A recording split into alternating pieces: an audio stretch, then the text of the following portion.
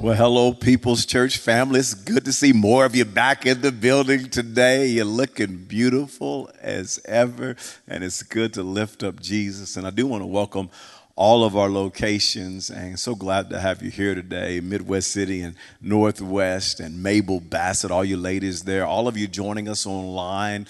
Welcome, welcome, welcome today to People's Church and our Indianapolis campus. Huge announcement today. This is their first day meeting in their new building. So praise the Lord for that. We wanted to move in March, but because of COVID-19, God had different plans. But they're meeting today and can't wait to get the update from Pastor Chris and Jamie on how the Lord moved. And we are honoring our graduates today, and I apologize that I did forget to mention last service that the graduates, we are having a video rolling before service and after service. And so if you want to hang around and just see that, it's also happening online as well. And also those of you that got your pictures and all in on Friday, our video was already done. And so you are on our People's Church Instagram story. So if you'll go to People's Church Instagram, we're honoring graduates there as well. We're going to compile all of that together, all of the pictures, and we're going to have the video updated, and we're going to put it on our Facebook page and just honor all of our graduates. We're proud of you.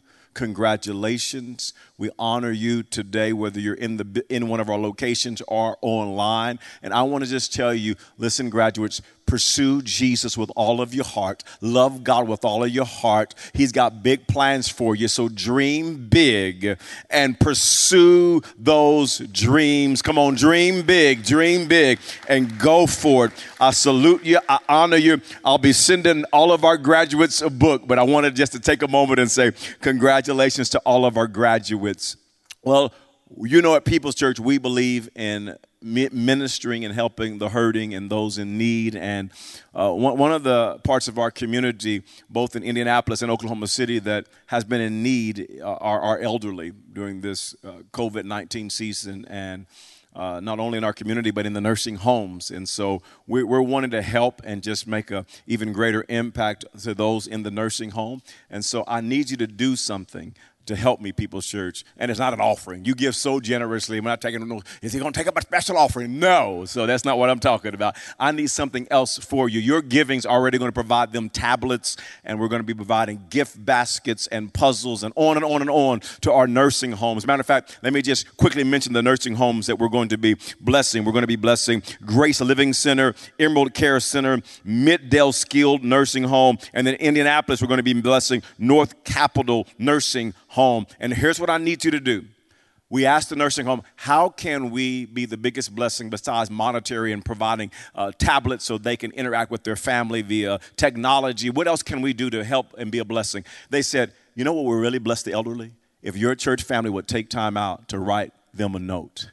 They would be so encouraged. So we're going to flood them with People's Church notes to tell them that we love them, we appreciate you, we're praying for you. You can share your favorite scripture, your paragraph. So here's what I need you to do. So this next week, would you email your note to those that are elderly and let them know? Email it to care@peopleschurch.tv. Come on, I need you to get that down now. care@peopleschurch.tv. It could be a few sentences, a paragraph, or a page, but write a note and let's bless the elderly. How many of you know we cannot forget about our elderly? We need to be a blessing. Come on, when your pastor's 99 years old, if Jesus tarries, don't forget me.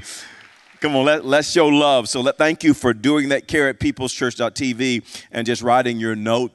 Well, in these perilous times that we are living in, I have been working hard with all of the racial tension to create dialogue and conversation.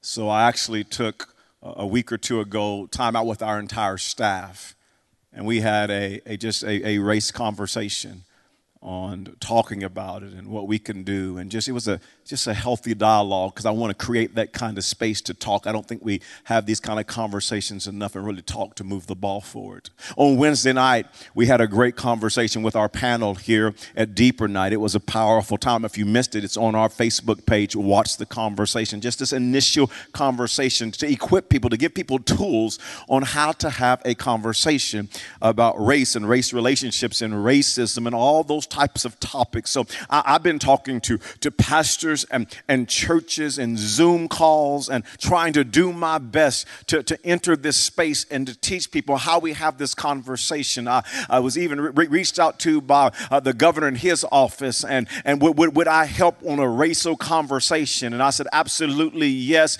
I'm not about Republican, Democrat, Independent, don't really care what you are. Praise the Lord. But I do care about moving the ball forward and making progress and lifting up the name of Jesus Christ. And I want to encourage you, would you do the same thing? Would you not shy away from this subject? Would you talk about it? Would you make it a part of your dialogue? It is so needed in our world. And who better to do it than the church? Would you say amen to that? Come on, let the church lead the way. Oh, everybody's not clapping. I hope everybody in line is clapping right now. Let the church lead the way in these kind of conversations. Amen. You know, last week I began this series on the last days. And in Matthew 24, I talked to you about the signs of the time that we're living in the last days. Jesus gave us signs that we could know that we're in the last days. And we studied those signs. And as we looked at those signs, it's very obvious every sign is happening. We talked about, if you missed the message, get online and watch the message. We talked about the sign of deception, the sign of disaster, the sign of difficulty, of denial, of darkness. All the signs are there that Jesus talks about. The darkness piece that he simply says in the last days, you'll know that I'm getting ready to come because there'll be an increase of wickedness. And we're seeing that with hatred and racism and the George Floyd and others who have been murdered, and then just all the division and the riots. And this past week, police officers and civilians were both killed. We talked about dominance and how the gospel is dominating and penetrating places because so many churches have went online in this season and the gospel is going places it never has before. And Jesus said, when you see all of these signs, here's what you can know. I'm getting ready to return. And, you know, when you think about Jesus returning, it even reminds me of my childhood. I remember when I first gave my life to the Lord, I started going to church faithfully, and I went to a revival service. Anybody ever attend a revival service, one of them Sunday through Wednesdays, revival service? I went through a revival service, and they had an evangelist there from out of state. And I'll never forget the evangelist when I was 17. I don't remember if it was a Monday or Tuesday night. He was preaching about the return of the Lord. And he preached it hot. Oh, my, I never heard preaching quite like this. He said, the Lord Jesus is coming. He said he could come tonight. He said he could come in the next 10 seconds. Are you ready for the return of the Lord? I had just given my life to Christ. I think I'm ready. I'm not sure. He said, are you ready for the return of the Lord? Jesus could come right now and you can be left. He's coming in 10, 9, 8. Are you ready? I'm like, oh, Lord Jesus, 7, 6, 5. He's coming right now. Are you ready? Hell is hot. Are you ready for the return of the Lord? 4, 3, 2. If you're not ready, you better shoot your hand there. The Lord is coming right now. 1. My Lord, I lifted both hands. Anybody know what He worked me into a frenzy that night. Listen, I'm not doing this series to work you into a frenzy. I'm not trying to play on your emotions. I want you to understand what is happening in our world today is talked about by Jesus. I want you to look at what's happening in our world, not from a worldly point of view, but from a biblical point of view. I want you to understand what the Bible says so that you can be ready for the return of the Lord. I want you to be prepared. I want you to be ready. I want you to know what the Bible says. We have so many people who do not know what the Bible says. So what I want to do today, I'm going to just take you to school for just a few moments, and I need you to lean in because you need to be aware of this. You need to know what happens at the end of time. I want to take you to the book of Revelation. one of the most complicated books in the Bible. And I want to just give you a really quick overview of the book of Revelation. And then I want to end with some practical next steps. So we're going to look at this book and help you understand so that you can be ready for the return of the Lord. I would take a lot of notes today, and whatever you can't capture via notes, the messages will be archived so that you can go back and really sink your teeth in on what's going to happen. What does the book of Revelation say? The first thing I want you to understand about the book is the church age. The church age. You find this in Revelation chapter 1 through 3, the very last book of the Bible, the book of Revelation. And John, who was one of the 12 disciples, was banished onto an island called Patmos because of his faith in Christ. And Patmos is located between Greece and Turkey. And in Revelation chapter 1 and verse 10, John was, scripture says, he was in the Spirit on the Lord's day. He had a vision or a revelation from Jesus. And Jesus said this to John: I need you to write down things that were, that are, and things that are to come. And the book of Revelation is what's called a prophetic book. And the majority of the book is about things to come, prophecy, foretelling the future, about things to come. But catch this. The first 3 chapters of the book of Revelation are not about prophecy. They're written to the church. It's the church age. That's what we're living in right now, the church age. This present age is the church age. And there's some incredibly important things that we need to know about the church age. Those first 3 chapters will prepare you to be ready for the return of the Lord. We're living in that age. And I'm going to come back at the end of the message and talk to you for a few moments about the church age and the adjustments we need to make as we look at those 7 churches in the church age. But the second thing that the book of Revelation kind of talks about is the rapture of the church. And this is when Jesus takes the church from the earth. And only those who don't know Jesus are left on the earth. Maybe some of you have watched one of those Left Behind movies. Anybody ever see one of the movies, Left Behind? A few of you have. Well, let me just tell you, church, you don't want to be left behind. When you read the book of Revelation, you don't want to be left on the earth during judgment.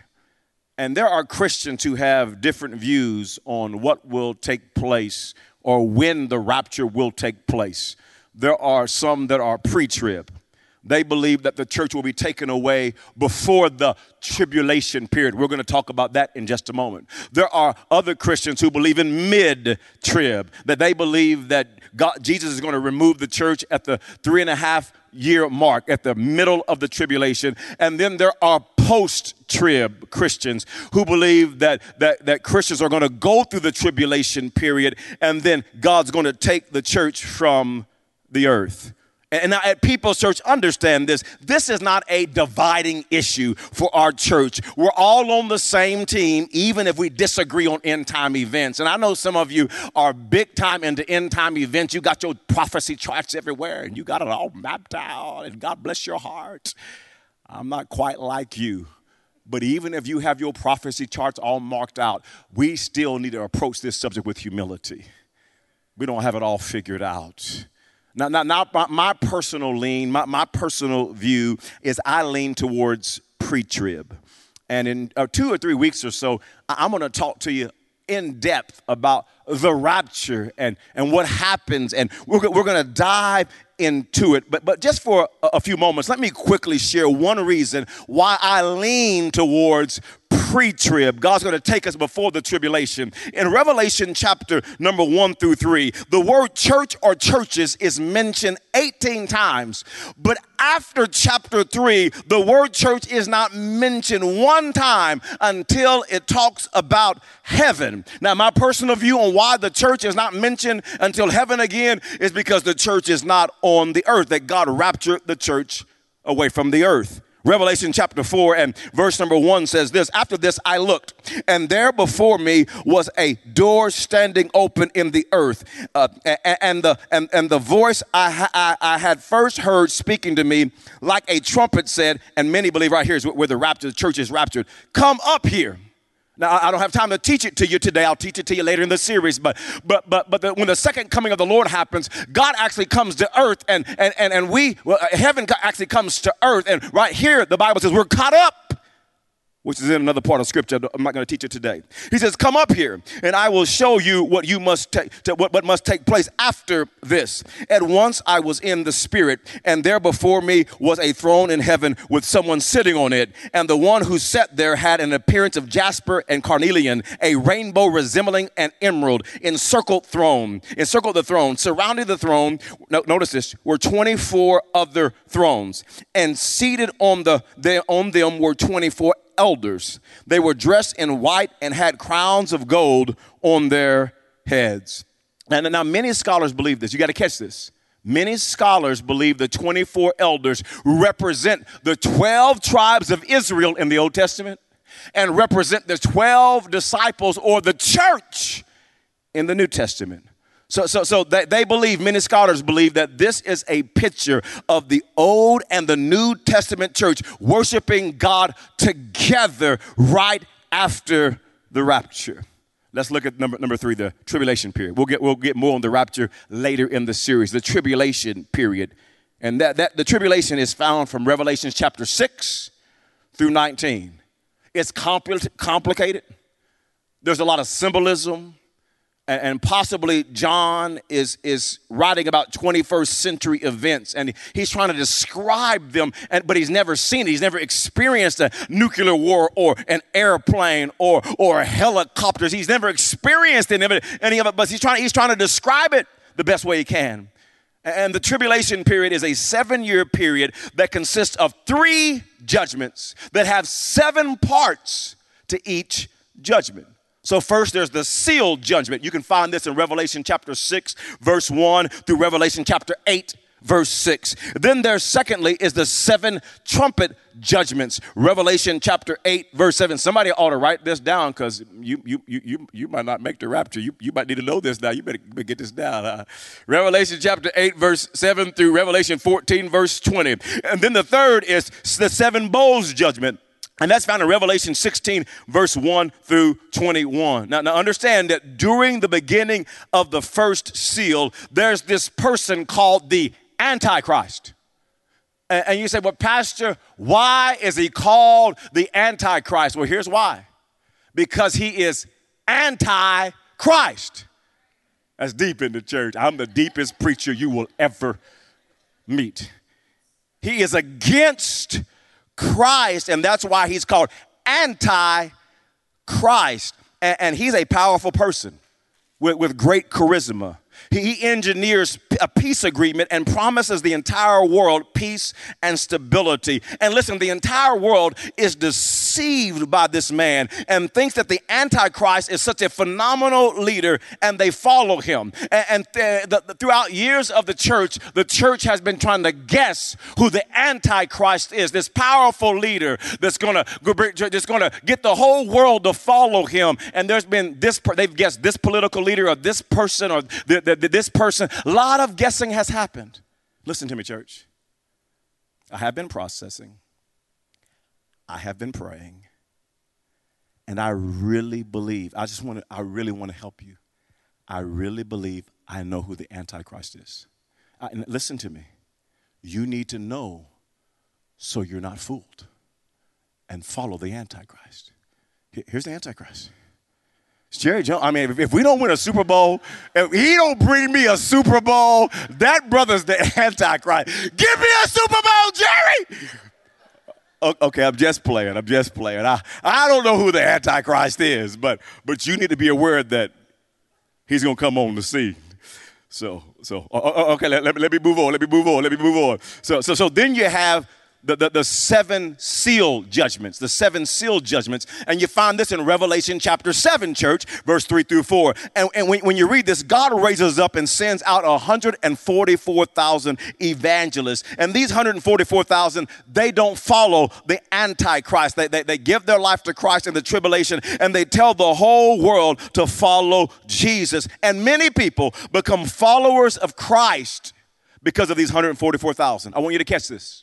Even during the tribulation period, God is still full of mercy, full of grace, full of patience. He's doing everything that he can to reach people with the good news of Jesus, and sends 144,000. Revelation chapter 7 and verse 9 says, after this I looked, and there before me was a great multitude that no one could count, from every nation, tribe, people, and language, standing before the throne and in front of the Lamb. They were wearing white robes and were holding palm branches in their hands. Verse 14 says this, I answered, sir, you know. And he said, these are they who have come out of the great tribulation. They have washed their robes and made them white in the blood of the Lamb. And many people are going to be saved. Many people are going to give their life to Jesus during the tribulation. And I know what some of you are thinking right now. Woo, that's good news. I think I'm just going to wait to serve God. It's good news. I'm glad to hear. Don't do that. Don't do that. For two reasons why. Number one is you might die before the great tribulation and miss your opportunity to follow Jesus.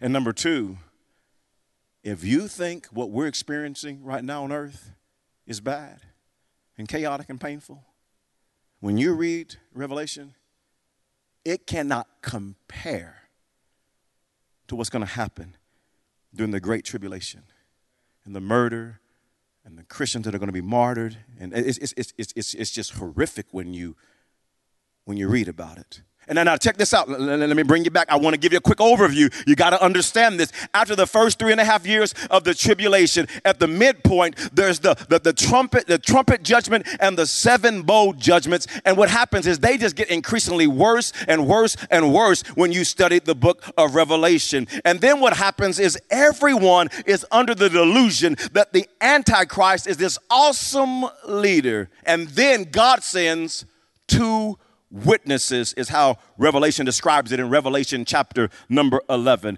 And they preach salvation and repentance to the world. They do some incredible miracles and people give their life to Christ. But here's what happens. The Antichrist kills the 2 witnesses. Here's what's getting ready to happen in the future. You got to understand this. During the tribulation period, the Antichrist will kill these 2 witnesses and they are fatally wounded. And your Bible is so awesome. The prophecy, the foretelling, because the Bible says when it was written, there was no technology. There was no way for that this could happen. But the Bible says that the whole world would watch these 2 witnesses dead on the street for 3.5 days. It can happen today now because we have the technology for it. But they will be dead for 3.5 days, and the entire world will witness. And then God will raise these 2 witnesses from the dead and then takes them to heaven. And then people turn against the Antichrist, and he is fatally wounded. And then what happens? A quick overview. Satan miraculously heals the Antichrist, and the world will rally around the Antichrist, and he will influence the entire world to follow him. And one thing that will help the entire world to follow him is the Bible talks about this false prophet. He comes on the scene and he will perform miracles and he's going to really influence the world to follow the Antichrist. And the scripture says that he's going to set up this image that the entire world will have to worship the image of the Antichrist. And then everybody, if you want to buy or sell, you will have to take the mark of the beast. Anybody know the number of the mark of the beast? Oh, shout it louder than that. Come on, write it in the comments right now. 666 is the mark of the beast. And then the world will rally behind the Antichrist and the false prophet, and they go to war against God. You've seen movies about this war. It's called the Battle of Armageddon. And God easily defeats Satan. He defeats the Antichrist and the false prophet. Number four, really quick. Number four, let me give you a quick overview. I'm getting ready to give you some practical application. Number 4 is the millennial reign of Christ. So immediately following the tribulation period is the marriage supper of the Lamb. See, it's called the marriage supper of the Lamb because we're married to Christ. We're his bride. And what happens is we're going to eat a great meal with Jesus. Anybody like to eat? Come on, I've been studying the Greek words there around the marriage supper of the Lamb. One of those words is chitterling. So I'm just wanting you to let me move right on here. It's called the marriage supper of the Lamb. And then I want you to know that after the marriage supper of the Lamb, we're going to spend 1,000 years with Christ on earth. The millennial reign. And after the 1,000 years, Satan is going to be released for a short time, and then God deals with him once and for all. You can find this in Revelation 20, verse 1 through 6. And then the 5th thing is this. We're talking about a quick overview of the book of Revelation. Number 5 is Judgment Day. We're going to talk about this later in the series. Number 6 is a new heaven and a new earth. And we'll talk about this later in the series. I just gave you the quickest overview of the book of Revelation in the history of humanity. I deserve a hand clap or something. So, you got an overview of the book of Revelation. And what I want to do now is spend the rest of my time and next week on focusing on chapter 2 and 3, because that's where we are in the church age. You can still do something now before the tribulation period begins. I don't want anybody to go through the tribulation. And so I want to prepare you. It's so important, church, that you understand those 7 churches. And today and next week, we're going to talk about the church age, where we're living, and see what the Bible says to us, the church today, on how we need to be prepared for the coming of the Lord. So I want to give you 7 ways the church gets ready for the end. 7 ways the Bible tells us how we get ready. We're going to cover 2 today and 5 next week. The church age, you got to understand this if you're going to be ready for the coming of the Lord. Number 1 is this, is the return to your first love, when he writes to the church at Ephesus. Notice this in Revelation chapter 2 and verse number 4. It says, "Yet I hold this against you. You have forsaken your first love. Remember the height from which you have fallen. Repent and do the things you did at first. If you do not repent," this is for the church today, "I will come to you and remove your lampstand from its place." The church of Ephesus got distracted like a lot of churches are getting distracted today. And they started to fall out of love with Jesus. Church, don't fall out of love with Jesus.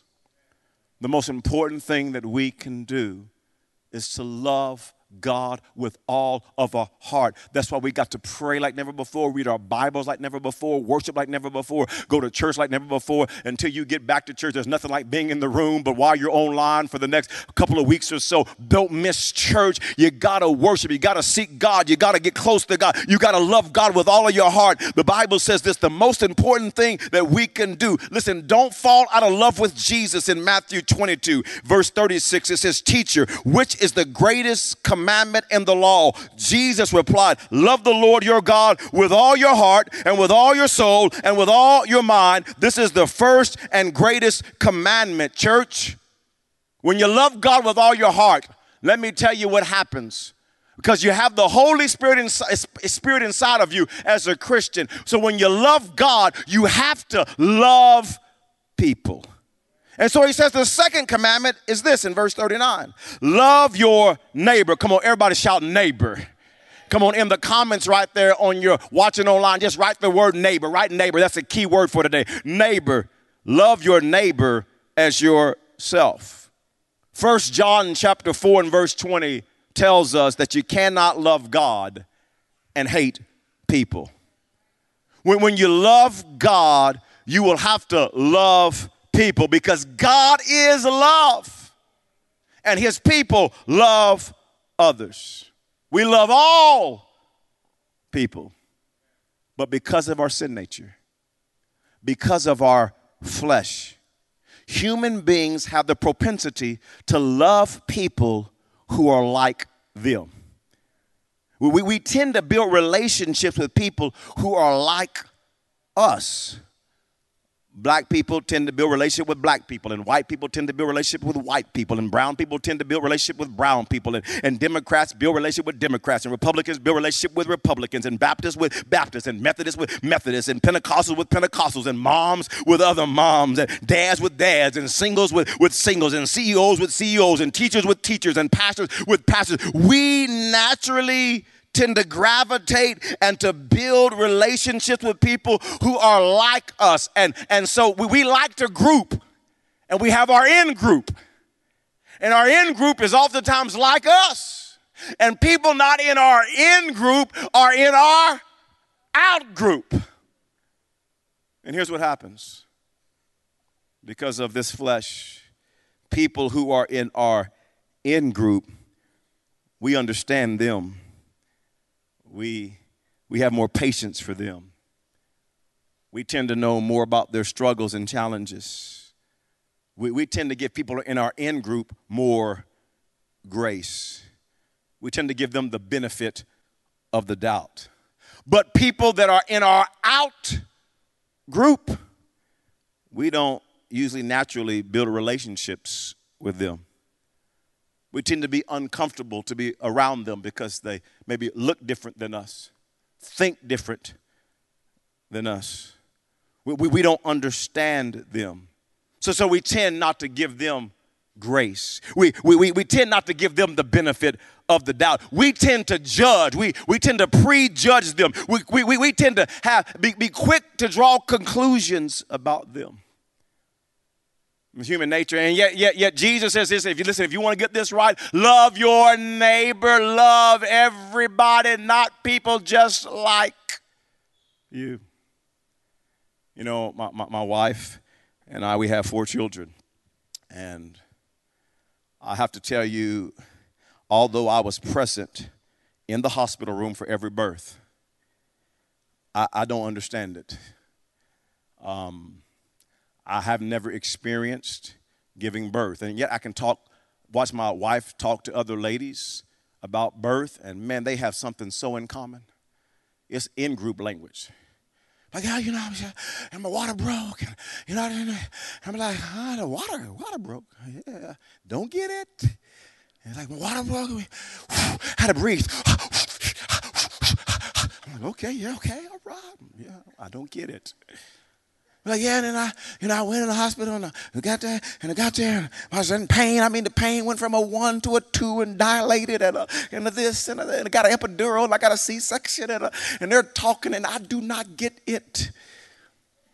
I've never had anything like that come out my body, and Lord, don't ever let it happen in Jesus' name. I don't get it. I don't understand it. It's a group that I just will never understand. But because that's my wife, I love her. She's my neighbor. You know what I've done? I don't dismiss it. I don't go, man, your pain's not real. I've never been through your kind of pain. I'm like, no. What are you going through? It hurts. You feel what? A kick? When she told me her water broke, I thought mine broke. I started running, and I'm like, hey, my Lord Jesus. You know, she, get me to the hospital. You know, I'm like, I care. I was there. I had empathy. I still don't understand. But, man, I listened and learned and tried to be in tune to her pain. You know, I'm over here bringing ice chips and you know what I mean. What you need, girl? Want me to rub your feet? What you need? Some Vaseline on them bad boys? What you need? Let me say this to you. You know what we oftentimes do when people that are different than us, been through different pain, we don't take time to get to know them. Why are they doing all of that? Why are they acting like that? Have you ever sat down and said, let's have a conversation? Let's talk. You're my neighbor, and I love you. And although I've never been through your experience, I want to love you well. I don't want to prejudge. I don't want to have biases. I want to sit down and talk and love you like my neighbor. Return to your first love. Love God. And when you love God, you're going to love people. Number two is this. I want you to see this second church. This church, I cannot overemphasize how important it is to study these 7 churches and to understand how you prepare for the return of the Lord. We're in the church age. Number 2 is this. Remain faithful. This is Smyrna, the church at Smyrna. You find this in Revelation chapter 2, verse 9 and 10. He says, I know your afflictions and your poverty, yet you are rich. I know the slander of those who say they are Jews and are not. There's some division happening, but you are a synagogue of Satan because so much is happening and division is happening. He says, do not be afraid of what you are about to suffer. I tell you, the devil will put some of you in prison to test you, and you will suffer persecution for 10 days. Be faithful even to the point of death. I will give you the crown of life. And People's Church, be faithful to God. Be faithful to God during difficult seasons. Hear your pastor, I got to prepare you. Don't just follow Jesus when things are good. Be faithful to God during difficult times. Let me remind you, one of the signs we talked about last week, that we're living in the last days and Jesus is close to returning. Scripture says about the last days, Matthew 24, verse 10, at that time, many will turn away from the faith and will betray and hate each other. Jesus, as a sign of the last days, is people are going to turn away from the faith, turn away because of trouble and difficulty and pain and trials and hate, and they will begin to hate one another. He talks about this as well in the book of Matthew chapter 13 with the parable of the sower. It says in verse 20, catch this, the seed falling on rocky ground refers to someone who hears the word and at once receives it with joy. But since they have no root, they last only a short time. When trouble or persecution comes because of the word, they quickly fall away. People's Church, be faithful to God no matter what happens. Do not allow the coronavirus, job loss, financial struggle, racial tension, murders, racism, hate, sickness, problems, trials, or pain to cause you to turn away from God and let your heart grow cold. Be faithful to serve God. Be faithful to honor God. Be faithful to live for God. It's key. It reminds me of the old hymn that says, I have decided to follow Jesus. I have decided to follow Jesus. I have decided to follow Jesus. No turning back, no turning back. Though none go with me, I still will follow. No turning back. My cross I carry till I see Jesus. No turning back. Be faithful to God even to the point of death. It's key. Number 2 is this. I want you to see a second thing from the church at Smyrna about being faithful, and that is be faithful to God during divided times. Talks about how the church had slander and a synagogue of Satan, and we got to be faithful to God during divided times. Matthew chapter 12 and verse 25 says, Jesus knew their thoughts and said to them, every kingdom divided against itself will be ruined, and every city or household divided against itself will not stand. And church, the devil is busy in our nation causing division. The devil traffics in disunity and division, and he wants the church in this critical hour in our nation to be divided. He knows a kingdom, a church divided against itself will not be ruined. And I'm talking about the church at large. The church, if it's divided, we cannot stand. And what the devil wants is black and brown Christians and white Christians, and he wants us against one another and to turn on one another. The enemy is working overtime to divide the church. And I want you to hear your pastor because I'm saddened. I'm saddened in my heart when I see Christians. I even see pastors right now, church leaders, putting divisiveness out speaking divisive, putting things on social media that are demeaning and divisive to the body of Christ. And church, as your pastor, I got to prepare you. Church, be on the lookout for Christians and pastors and church leaders who are trying to cause division. They're being used of the devil. You say, Pastor, you're talking strong here. Let me read you from your Bible today. Romans 16 and verse 17 says, I urge you, brothers and sisters, to watch out for those who cause divisions and put obstacles in your way that are contrary to the teaching you have learned. Keep away from them, for such people are not serving our Lord Christ, but their own appetites. By smooth talk and flattery, they deceive the minds of naive people. Church, the only way that we can win and see change in our nation and world is by working together. And that's not easy. I'm not here trying to pretend as though working together is easy. But as Christians, people who have the Holy Spirit inside of us, we have the ability to work together. We have the ability. We can work together. Christians, I'm talking about black, white, brown, red, yellow, Democrats, Republicans, protesters, non-protesters, Baptists, Methodist, Pentecostal, Nazarene. We have to work together. And that's work. Because you know what that means to work together? That means we really have to sit down and talk to one another and talk to people who are different than us, have a different perspective, skin color, worldview. And it's uncomfortable. But we need to talk. We have to work hard to listen. Because oftentimes we come to conversation only with our perspective. And we never listen to the stories and pains and fears and struggles of someone else. We have to work hard to show grace, because when you enter in these conversations, you know what makes people back away? It's because you're going to be misunderstood, and it's going to be uncomfortable, and you're going to say some things wrong, and you're going to mess some stuff up when you start talking. But don't back away. Show each other grace. Let's have grace as we talk and learn and grow together. We have to work hard to come up with kingdom of God solutions together. We need to speak up and be a part of changing racism and hurt and hate and murder and injustice and sexism and sex trafficking. But we need to do it together. We're better together.